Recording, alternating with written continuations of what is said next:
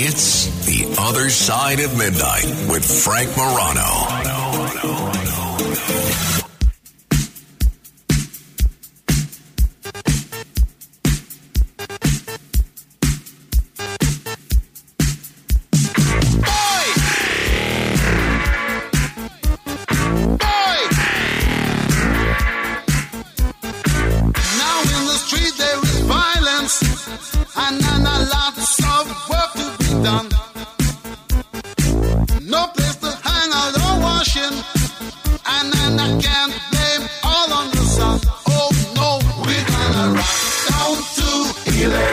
Avenue, and then we'll take it higher. Oh, we're gonna rock down to Electric Avenue, and then we'll take it higher. Eddie Grant. So hard like a soldier. Love this song, Electric Avenue. He was never able to replicate the success that he had with this song, but a great artist nonetheless. You ever wonder what happens if all the electricity goes away? Those of you that lived through Superstorm Sandy, you remember what it was like to be without power for a day, 2 days, 3 days, 4 days, for some people 5 days. You remember the blackout back in 2003, the summer of 2003, when in the middle of the blistering heat, all the power went down all over New York. And if you wanted air conditioning, at least in my case, and you wanted to sleep for a few minutes, I had to go out to my car and enjoy a few minutes of air conditioning just to get a little bit of rest because it was so hot you couldn't sleep. Now, air conditioning for a lot of people is a little bit of a luxury, but there are so many different aspects of your life that rely on power, electricity. What if it all just went away? Well, that brings us to our discussion about the electromagnetic pulse. EMP. If you listen to people that have been kind of sounding the alarm on this for some time, it's not a new thing. People have been talking about this for a while. They say that this could be disastrous, and we're not really prepared for the implications of some sort of electromagnetic pulse. If you listen to others, they say this is the kind of thing that a giant James Bond villain would cook up, and this is not a realistic concern for a lot of people. I want to try and get some answers on how realistic the worries are about EMP, either an EMP attack or a naturally occurring EMP. We'll get into the difference. Jon Hollerman is kind enough to join us. He is the president of Grid Down Consulting. He's also deputy director of the U.S. Task Force on National and Homeland Security and a member of the board of advisors of EMP Act America, Impact America. John, thanks so much for staying up late with us. Hey, Frank, thanks for having me on. All right, so let's start with the basics. Most people have heard the term EMP or electromagnetic pulse. What is it? Well, so there's multiple ways EMP would affect our country. The first, as far as threats goes, the most serious is a nuclear EMP threat. And today, basically any enemy nation, any nuclear nation for that matter, first strike doctrine is nuclear EMP. And the second would be a solar flare CME could produce the E3 portion of an EMP.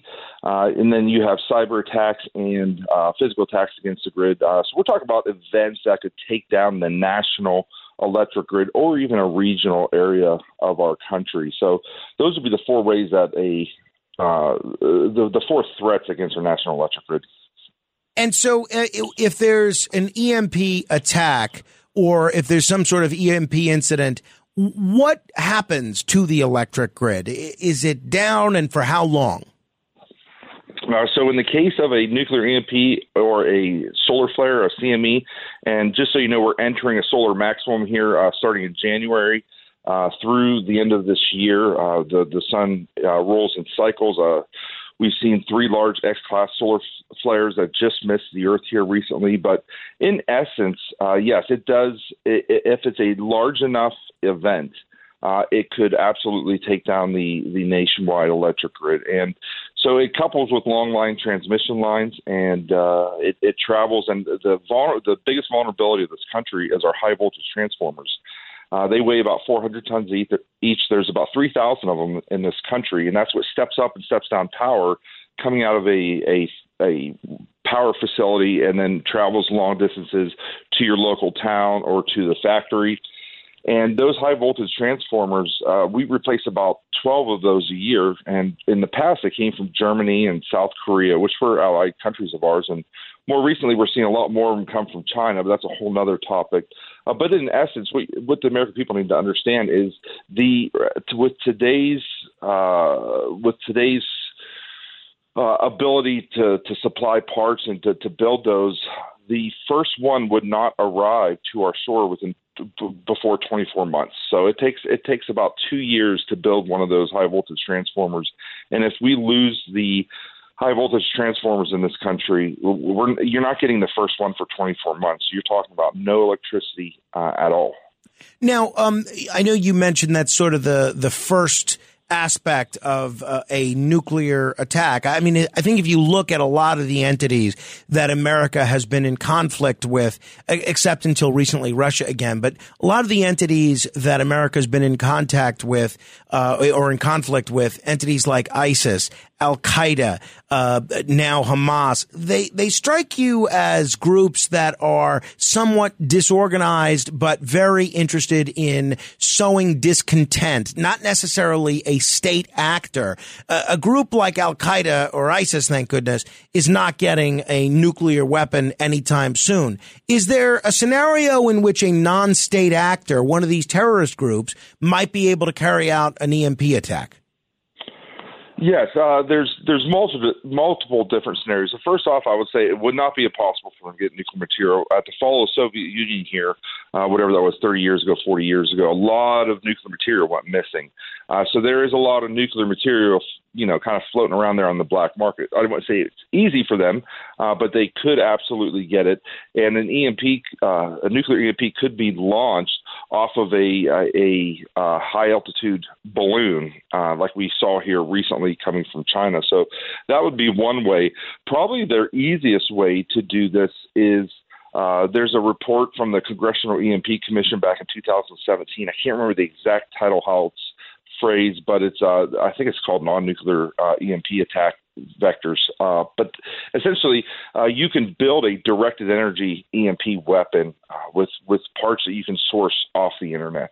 The instructions for how to build this are on the internet. And so essentially what could happen is they could build one of these in like a box truck or a U-Haul truck, and they could drive it around and just take out individual high voltage transformer locations around this country over the course of 24 hours. They could build two of them, one on the East Coast, one on the West Coast, a third one in Texas, because we have 3 electric grids in this country.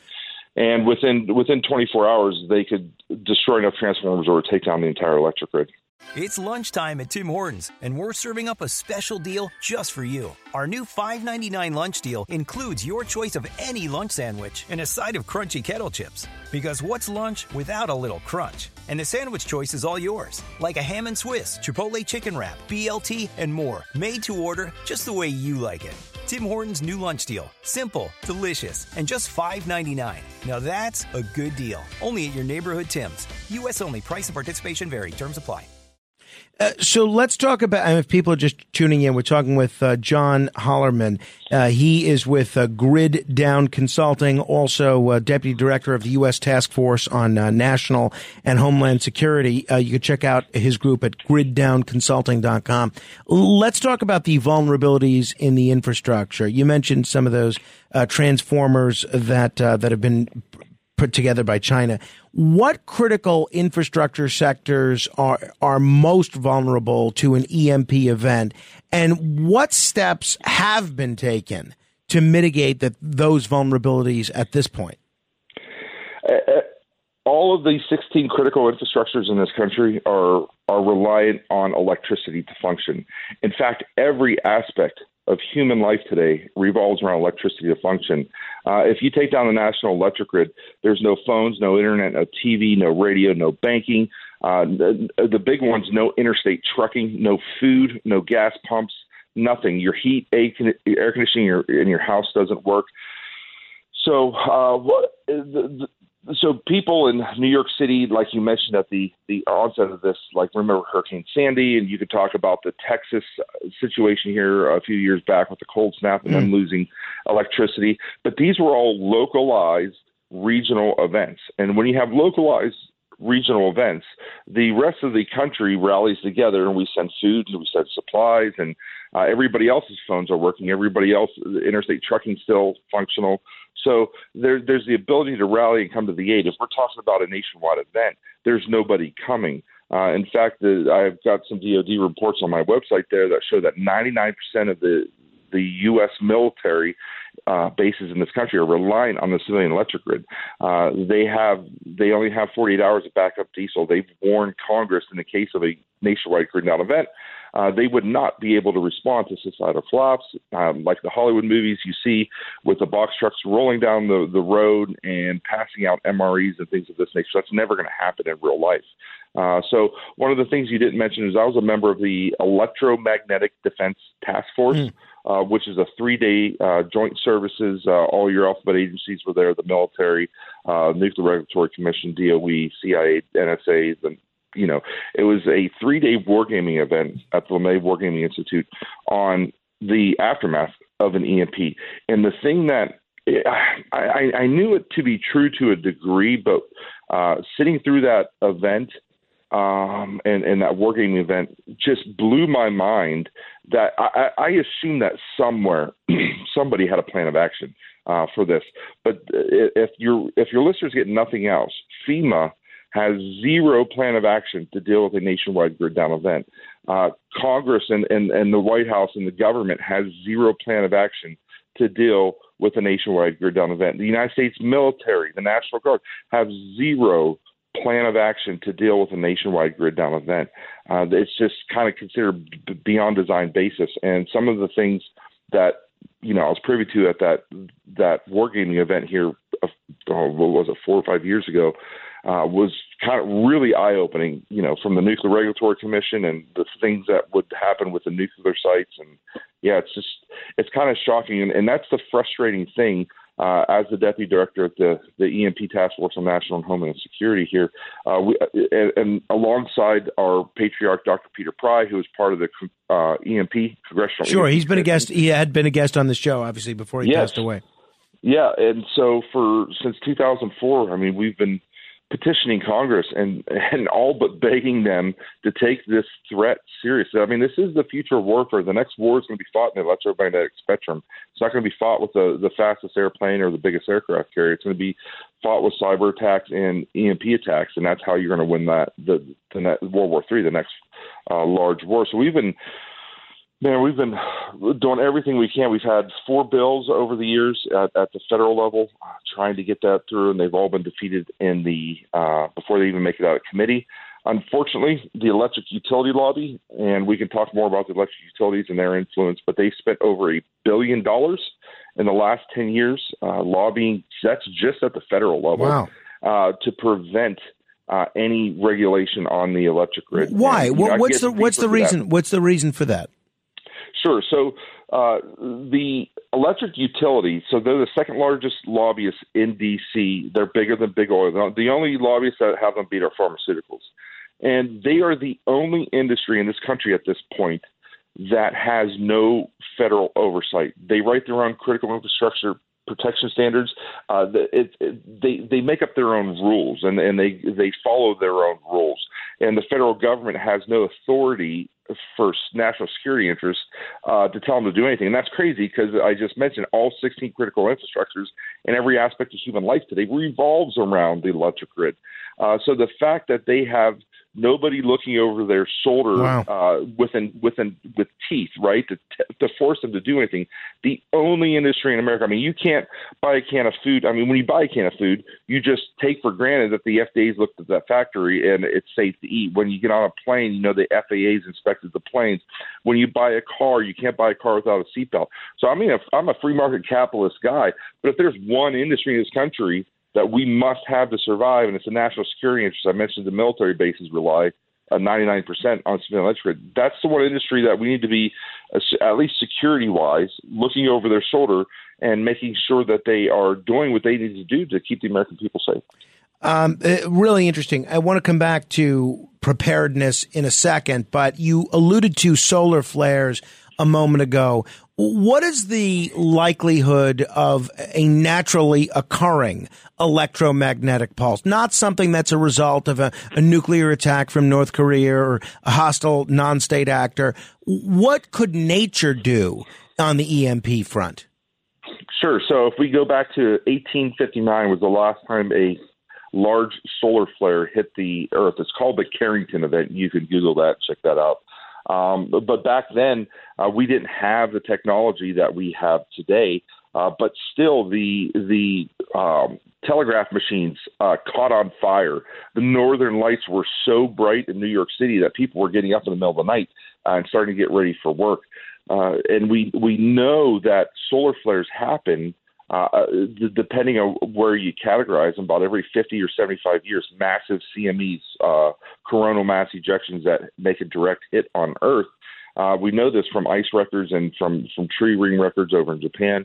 And we're way overdue for a large solar flare hitting this Earth. NASA projects it's 12% per decade. And if you do the math, since 1859, we're kind of running on borrowed time. So, and the point. Go ahead. No. Go finish your thought. I was just saying. So the point is a massive solar flare, unlike a nuclear EMP, which could take out the electricity for this entire country, a massive CME that hit the Earth, and one just missed us here about 6 years ago by 1 week that NASA said would have taken down the electric grids for the entire northern hemisphere.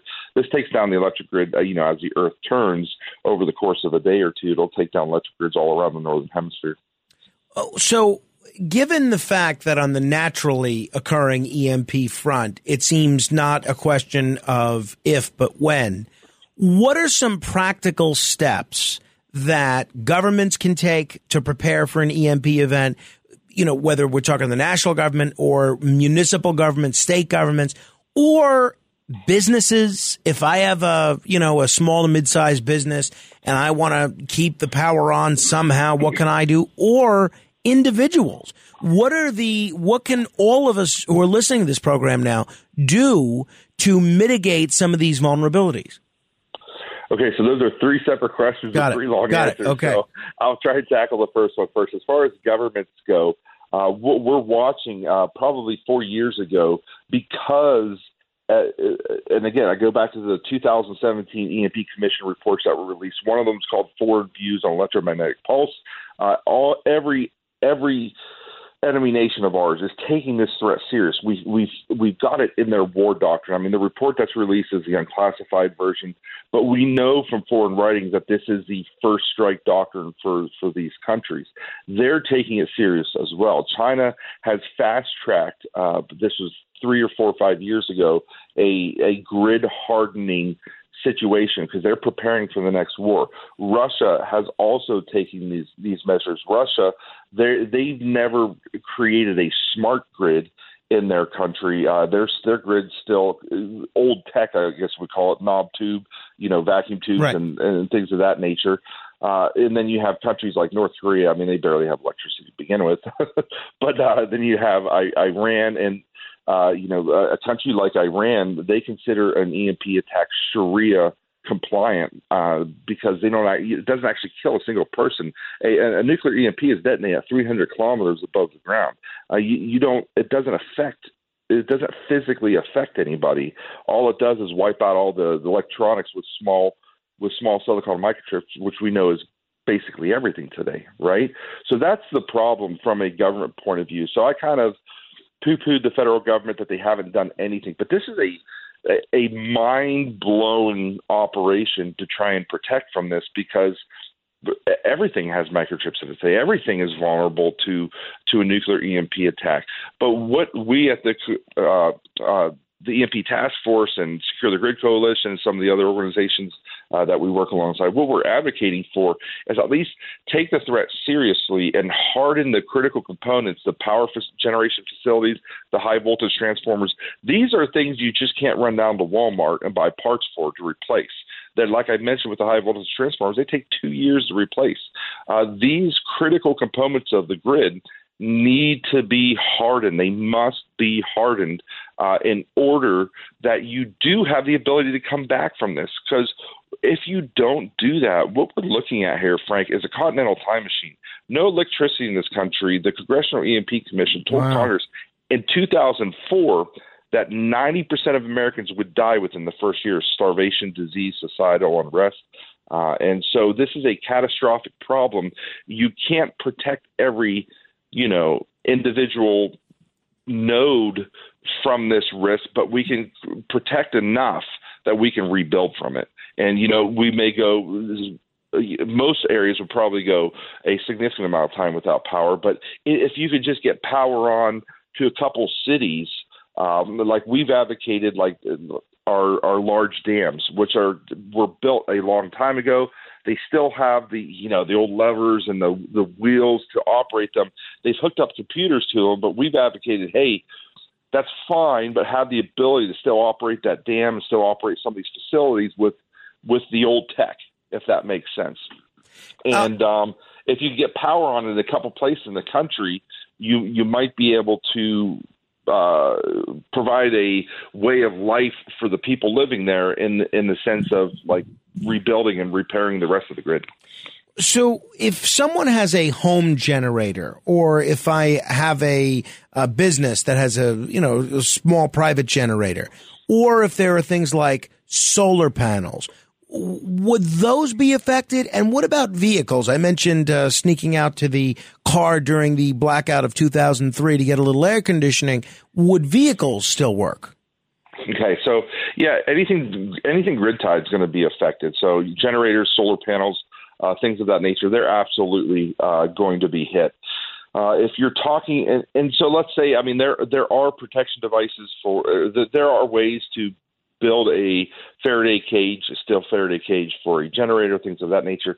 But let me just put it this way. If you're in suburban Atlanta and the national grid comes down and you're the only one cranking a generator, you're the only one in town with lights on, you're going to bring, hungry people like moths to the flame. So that's not an easy solution for a suburban person.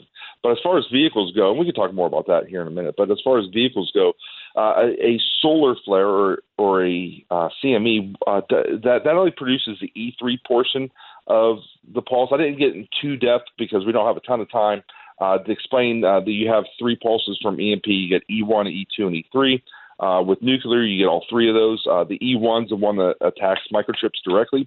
The E3 comes along, and that's like within a nanosecond, coast to coast.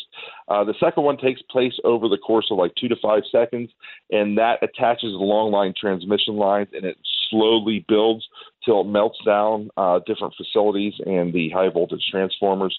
So as far as a car goes, a car has modern cars have a lot of microchips and computers in them. So they would be affected by a nuclear EMP, but a solar flare only produces the E3. So essentially with solar flare, you're more concerned about things that are plugged into the grid at the time, whereas with nuclear EMP, it's going to hit most electronics in the country. So there is debate on what percentage of cars will function. When the Congressional EMP Commission tested vehicles, this was in 2002 for their 2004 report to Congress, I think they found that 30-something% of vehicles were affected, okay, in a sense of like they were shut down and they stopped functioning. But most of them, I think only 10% were not able to be restarted. And it's been a few years since I've read that study, so I'm just paraphrasing percentages here, okay? But that was all. The newest vehicle tested was a 2002 vehicle, and a lot of the models they tested were in the 1990s. If you know anything about cars today, there's a heck of a lot more microchips and computers that affect the drivability of a vehicle in 2023 compared to 2002. So they've also added a lot more EF protection to vehicles because of that. However, we just don't know. We're just not going to know. But even if you only lost 20% of the cars on the road that were destroyed, any major city, you're talking gridlock traffic. There's no traffic lights, and then 20% of the cars stop where they're at on the road. It's going to completely shut down. Chaos, no doubt about it. John, we're going to have to end it there. I very much appreciate the time. I hope we can talk again. Absolutely. Anytime, Frank. Thank you. Jon Hollerman, he's president of Grid Down Consulting. You can check them out, griddownconsulting.com. Also, the deputy director of the U.S. Task Force on National and Homeland Security. If you want to comment on any portion of our conversation, you're certainly welcome to do so. 800-848-9222. That's 800-848-9222. Straight ahead.